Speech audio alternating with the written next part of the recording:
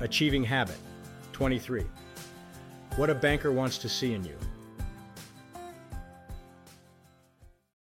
A good banking relationship serves both the bank and the customer.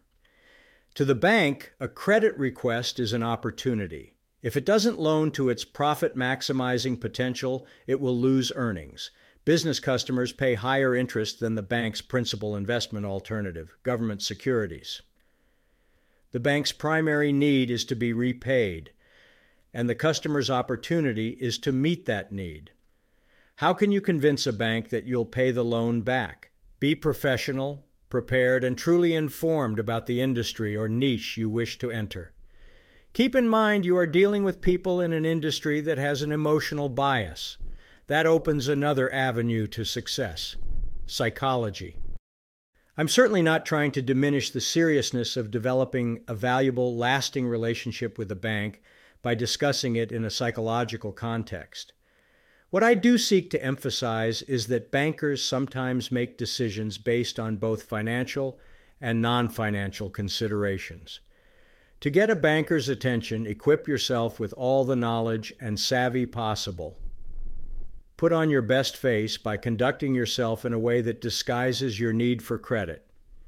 Money is more difficult to get when you need it. So if you come across as if you don't need it, a banker is more likely to give it to you.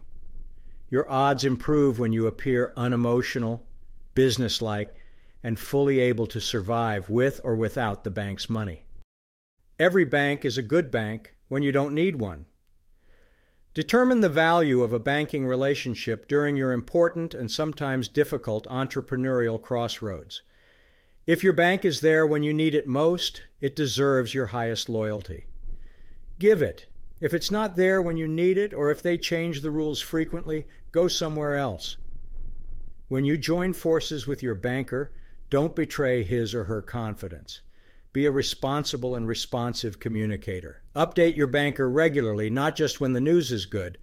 Build confidence that, above all, you're a good communicator and a person of honesty and integrity. Several successful years down the road, you may wish to develop a secondary banking relationship. Bankers are interested in new business, and it won't hurt a bit to hatch some of your eggs in a new basket. Remember, bankers are emotional.